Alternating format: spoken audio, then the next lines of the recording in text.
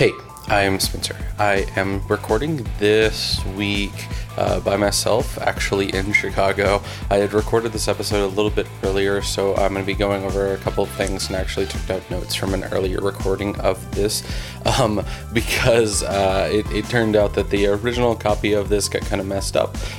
So I am going to be recording this actually in Chicago right before Blake is getting married later on today.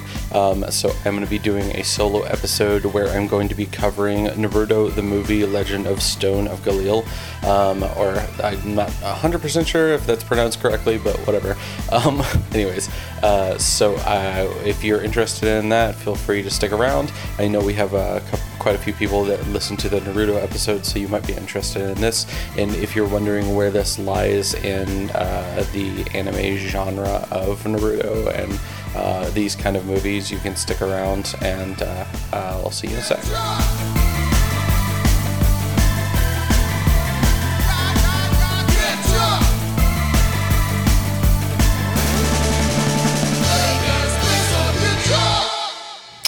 Hey everybody, so if you've stuck around, it is just me again. I am currently sitting in a room randomly by myself in Chicago, staring out at Lake Michigan, which is pretty dope.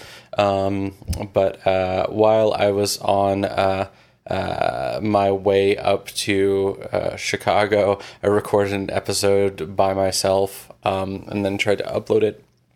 It ended up getting corrupted, but I decided that I wanted to cover something that was kind of prescient on my mind, because I know a lot of people talk about Naruto and how much they like Naruto as a show, but a lot of times I don't hear people talking about like the random movies that are made of Naruto, and there are a lot of them that are made, and some of them are on Netflix right now, which I thought was pretty interesting. So I decided to watch one that I had never seen before, and when I mentioned it to somebody before, they were like, "Oh, I didn't even know that was a thing." It's a really strange story from the Naruto timeline that has not a complete connection to any of the characters of the show. It's kind of like one of those, take it as like a side quest from an RPG, where it doesn't really affect any characters in the main line of the show, except for one random moment at the very end, and I will talk about that. But this is one of those kind of side quest movies. So the movie again is Naruto, the movie Legend of Gelel. It is the second of the Naruto movies, I believe. Just looking at who worked on it, originally it was written by Hiratsugu Kawasaki and Yuka Miyata, sorry. And it's got a lot of the original cast, like all of the original cast inside of it, and then a bunch of the voice actors that are in this cover other characters inside the Naruto show. So if you're interested in that, there's quite a few characters that are going to be introduced inside of this in a true like side story narrative structure that are never going to be seen again inside of the anime, even though it appeared from this that they had like a very good connection, until like kind of they do like a little bit of like a Deus Ex Machina moment at the very end, which is like the machine that comes and ends the play, but instead it ends up being a boat that sails away a main character from this, so we never see him again. And the way that it was talking about it was just like he was going across the sea to another land, and I had a moment where I was like, oh, it's like Lord of the Rings, like when they die they go on a ship and they go away. So he's kind of, Bilbo Bagginsing him away at the very end. But anyway, that's getting ahead of myself. So what happens inside of this movie, first and foremost, there is a random attack of these people that are going to be on Sandy Beach. They are relaxing, it looks like, and kind of like set up a pyre so that they could stay for the night, when they got attacked by these like muscle-bound marauder-looking things that have like glowing red eyes and big maces that they carry around. They are getting completely destroyed when a group of ninjas show up from the village hidden in the sand. they're going to start taking out these like muscle cloud marauders, and they do a kind of a good job until they notice that they're just kind of getting up from these attacks, and so. And instead of continuing to fight and keep up with them, where it seems like they had them bested before, they are completely bailed out by the other Sand Shinobi that show up. So it's going to be Gaara and his brother are going to be the main two that are going to show up to fight against that. Again, Gaara's brother is named Kankuro. He's a puppet ninjutsu user, so he fights with like these puppets that like clamp down over things, and then like blades come out and stab who's ever inside. And then Gaara is going to be he's the he's the beast holder of the village hidden in the sand. He has a giant monster sealed inside of him, and he has the sand powers. But I don't know if the sand powers are because of that. I think it was his original jutsu, but everything, got cranked to 11 when he got a sand monster put inside of him at birth. Whatever. So these people are going to be attacked, and they are going to come back on this. And then near the very end of it, the couple of the marauders that are left over are going to jump back into the ocean and start to move away. A couple of people are going to chase after them from the Sand Shinobi. They are going to be killed, and then it opens up into the night, and they shoot like these balls of light, kind of like flares, that light up, and it's a gigantic ship that is in the distance and it's been shooting out these marauding monster things. And it starts to fire on Gaara, and then they cut away from the best part of the fight. And we cut to Naruto and Shikamaru and Sakura chasing after a ferret inside of the woods. In true Naruto fashion, they have just been given the most basic of basic tasks to do. If you remember at the very start of the show, one of the first things that they are tasked to do when they start getting ninja missions is to go catch a cat. So it's, it's kind of like hearkening back to that a little bit. They end up catching the ferret, and they take it over to this area where they're expecting an entire village to be. But it turns out that this village is nowhere to be seen, and there's no people out, and they think this is kind of weird. And then they're ambushed by these same marauders that we saw on the beach, as well as this he's like a knight almost looking guy. He has like a face mask and everything, and the helmet. He also has a sword that extends at one point, and then never again in the movie, which is weird, I think, that they only used it one time. He also uses this really badass technique, which is like it's like a lightning mist that comes out of the end of the sword that goes around and knocks out all the shadow clones that Naruto always makes. And they end up meeting a moment where they like slam against each other and knock each other out when Naruto uses a Rasengan on him, and he uses this same technique with the sword to knock him back. They both pass out and wake up in the party of this caravan. Meanwhile, Shikamaru and Sakura are going around and looking for Naruto because they were able to take out the rest of these marauders, but while they were doing that, they ended up losing track of where Naruto was. So, inside of this village, it's not a village, but more like a caravan. They'll remind you of like gypsy travelers, people that are like nomadic.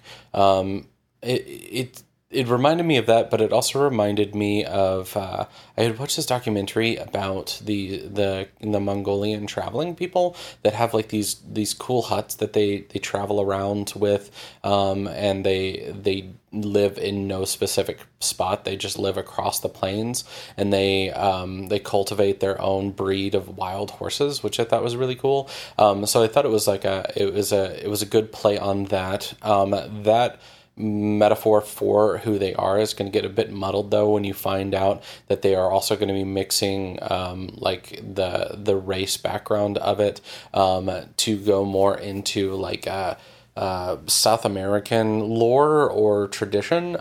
But anyways, I'll get to that in a minute. So Naruto is going to wake up. This guy is going to wake up that we haven't met yet. He is going to end up introducing himself as Temujin.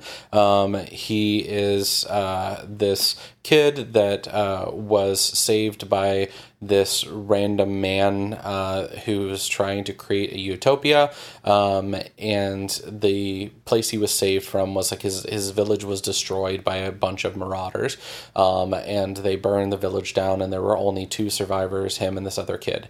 It turns out there are more of them later on, but I think that he said that he was the only 2 survivors at that point, but whatever, I'm not gonna poke too many holes in it, because if I haven't said it before, this movie is better than I gave it credit for originally. I think it has 2 really glaring problems inside of it, but we'll go into those at the very end after I explain what happened in the rest of the movie. So, the next thing that is going to happen is the ferret that they were looking for is going to end up kind of being like a plot mover in so many ways inside of the story. The first way that it's going to happen is the ferret is said to be shy, but he is very, very attached to Temujin. So Temujin ends up trying to run off after he saves this boy that falls out of a tree, and he says his debt is paid.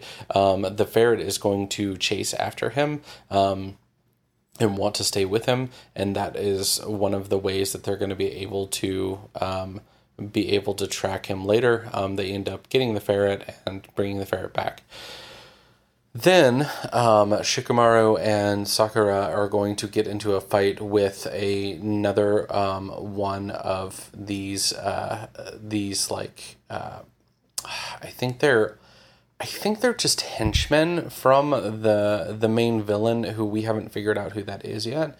It was never explained exactly who they were. They were just like these women elite warriors that could like change their form because they were exposed to this power from the stones of Gelel, which are explained to be like the source of life at some point, which puts a metaphor on top of it, or not a metaphor, but a reference on top of it that kind of reminds you of like the Fountain of Youth mythology or like the City of Gold mythology, when they were going to South America to try to find the temple that had the City of Gold, so they could live forever and drink from the Fountain of Youth, which is like a cool spin on it. And it's also a cool way that they keep bringing up that Naruto has like powers, and they don't really understand what chakra is inside of the show. And it had me, it had this moment when I was watching that, and I was like, oh, it's like these people that are talking about using these different jutsus, and it's so ubiquitous inside of like the ninja world that you sort of forget that you have insider knowledge that the rest of the people in this world might not have. And because you are so like embedded inside of this ninja world, when you're watching the story about ninjas, you forget that these techniques that they talk about are like secret techniques, and the reason why you know about them is because you're getting privileged information as the audience when they are talking about these secret things that they talk about inside of the show. And these different like noble lords that are in the show, these different like random people that are not ninja, they don't know about these connections to these powers that you can use, which is why the world isn't full of people that can just shoot lightning out of their hands or breathe fire. And so it kind of brings back like that that feeling that I originally watched with Naruto, and I think really sold me on Naruto originally was that it reminded me of like Harry Potter, where like ninjas, they get to exist in a different realm of people with powers because they have learned to control something. and everybody outside of it is either non-magical or they don't know how to use it. And there's even people inside of the world that understand ninja arts and are not like quote unquote magical because they can't use any of their chakra abilities, aka Rock Lee, because all he can use is taijutsu. He can never use any of the other techniques.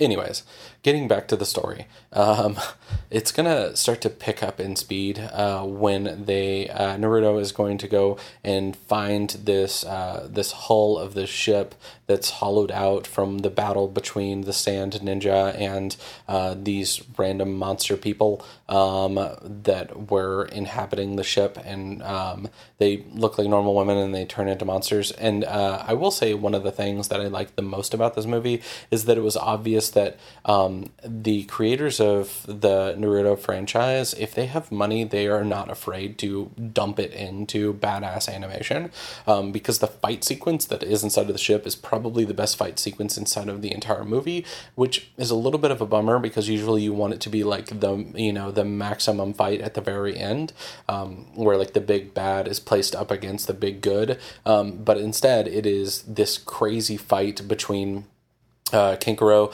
and Gaara and Naruto, but Naruto to like a lesser extent.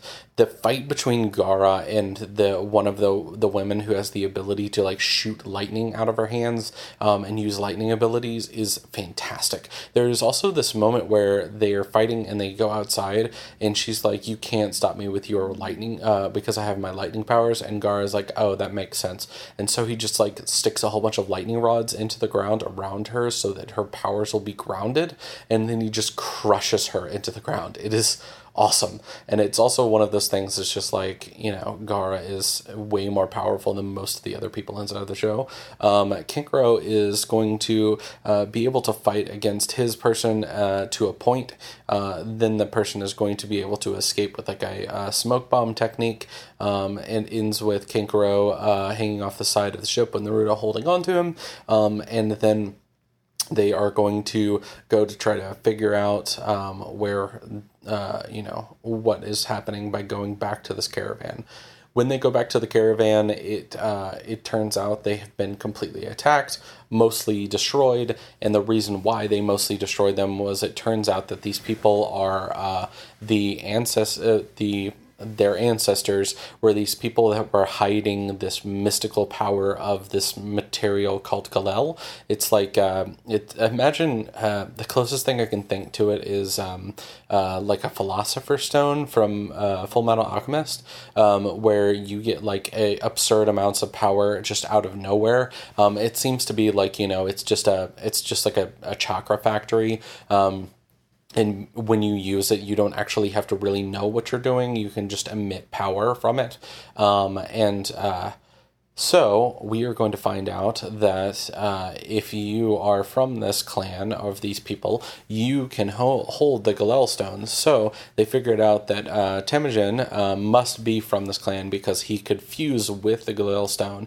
And then we get to the part that I don't like the most about it, which is they do this whole storytelling mythology of these like old generations of nomadic people, or before they were nomadic and they had this big giant empire, and the way they do it is kind of it's like old hieroglyphics, well, not hieroglyphics, it's just like old picture telling, and I don't know if it's hieroglyphics if they don't have like the symbols on the pyramids or whatever, but it's more like the Incan storytelling where they have like pictures of like the gods and the people, and the way that they're drawn is like almost cartoonish, and it tells the story about how like they had this mineral, it's called Gelel. The people that had it became very powerful. The people that didn't have it wanted the power, and it turned into a power struggle, so much so that they had to abandon their ancestral home and leave the Gelel sealed in the ground and never talk about it again, or it would like destroy the world. Obviously, because this is an anime or a cartoon, that's usually how these things go. Whatever. Anyways, Temujin, who has been like wrapped up by this point because he came back to get more information and got caught by Shikamaru's shadow technique. He is tied up, and when he finds out that the old man that's there knows more than he should, he ends up breaking out of his bonds as if they were nothing, going and grabbing the old man and then running away. This is when they use the ferret to track where Temujin is going, because the ferret has a scent and will chase after him. They end up going to this gigantic temple that they find in the ground, because that's where the old man leads them to, and this is where the Gelel mine is going to be. They go down into it. There is a couple of fights that happen. They're not super interesting. The only part that I think is really cool in the fights, well, the first one is real dumb. It is between Sakura and the one of the girls that can turn into like a wolf, and when she does, she can use like a sound technique that will make things like break in front of her. She randomly finds a gigantic set of like stone wind chimes, and catches her inside of them, and it crushes her. It doesn't make any sense why these giant wind chimes will be there, but whatever. I guess it's just inside of the storytelling, and I just have to deal with it. Anyways, the next fight is actually awesome. So Shikamaru is fighting against this girl that can turn into like a Batwoman, not to be confused with the Batwoman from, or I guess it's Batgirl, from that terrible movie Batman and Robin, but I digress. So when Shikamaru is fighting against the Batwoman, she's flying around, and in keeping with trying to catch her, he notices in the background that Kankuro has showed up, and because Kankuro has showed up, he starts to get her to the center of this area by throwing out these kunai, and at the end of it, he tries string, and on the string, he ties bomb tags, and he shows her that these are bomb tags by throwing like a little ball bearing thing into one of them, and it explodes, and she's like, it's fine, if I just stay in this area, I should be fine. And then, because she's standing in that area, and she's trying to avoid his attacks, she doesn't realize that Kankuro is sneaking up on her, catches her in his puppet, and rips her into, like, shreds. It's a really cool moment. It also reminds me of why I love Kankuro so much as a character. He's just a badass puppet user. But anyways, so after that fight happens, there is, we find out that Temujin's, the one he's been serving, his master, is actually the person that has been trying to get to the Gelel so he could stop all wars. But he reveals so fast. It's almost like a Bond villain moment where he like turns completely on Temujin, and you realize that Temujin actually got tricked by him. He was one of the marauders who came to this town so that he could find an ancestor so that he could get to the Gelel, and then he turns himself into a weird little monster thing, and ends up like ripping out the stone from Temujin's chest. It's kind of like a horrific moment. And then there's like this great battle back and forth between Naruto and his master. It comes down to a moment where he hits him with a Rasengan, and when he hits him with the Rasengan, he looks like he's completely won, but then his master gets up, and he like, oh man, it's really trippy, because his body is like twisted and contorted and completely broken, but because he has this Gelel stone that's attached to his hand, he is able to like regenerate himself, so you see him like snap his body back in the right direction and everything. So that's cool. The Temujin ends up getting a piece of the Gelel, being able to fight a little bit, and Naruto and him team up to end up defeating his master. It's a cool, satisfying moment that is not nearly as cool as the fight that was earlier between Gaara and Kankuro and the other two girls, but it's fine. They end the movie by destroying the Gelel mine by opening up like this giant portal in the ground that's going to suck all of it up. Naruto ends up saving Temujin, who has been down there to sacrifice his life in order to do this. He has like a summoning stone that they left for him. And on the summoning stone, if he like touches the center of it, it'll activate this giant gravity thing. It's like a black hole. And it ends up getting like sucked up into the ground, and then they kind of live happily ever after at the end of it. Temujin will get on a big boat and ride off into the distant sunset while they play music underneath it, and the credits roll. So that's the movie. I will say, as far as Naruto movies go, it is not the highest up there. Just because usually Naruto movies will give you like 3 or 4 like really, really badass, well animated fights that even if they don't move the story, they're really good. I would probably give it like a 6. It's like a 6 out of 10. Because at least it's all right.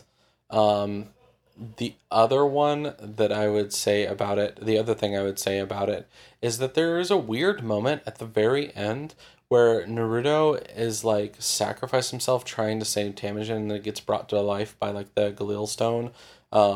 It like heals his wounds as it's escaping. And there's like this beautiful animation where it's just like Naruto and Sasuke like passing in this blank white canvas of a background.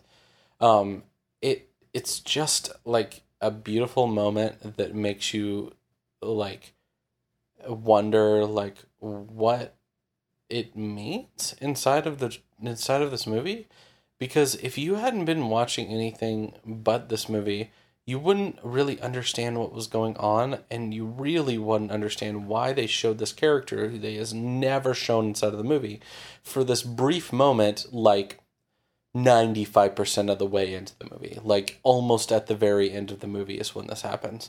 And it's just like a random cutback moment, and I don't understand why it's there, but it's still cool looking, so whatever. So, my other thoughts about the movie. I do like that they play around with these people that don't understand chakra. I think that's really cool.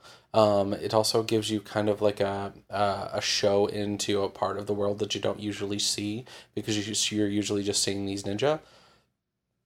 It also shows you how power can be used inside of this world for kind of evil purposes, and they have like this mechanized side versus these people that are really attached to the world around them.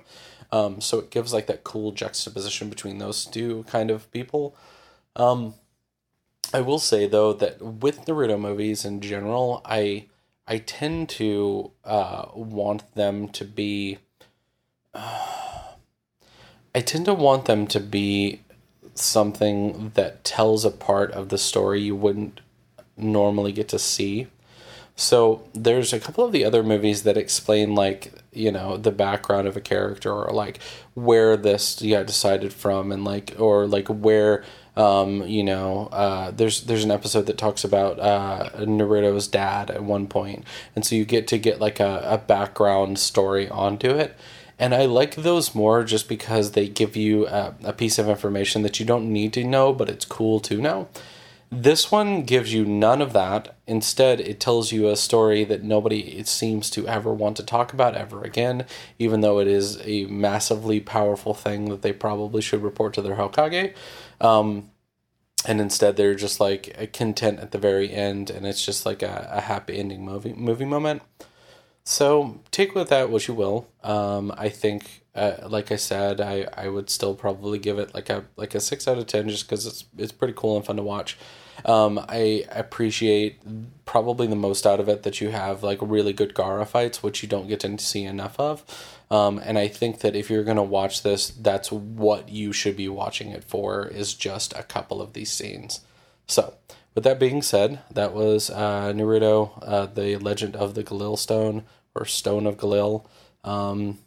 Anyways, we'll see you next week.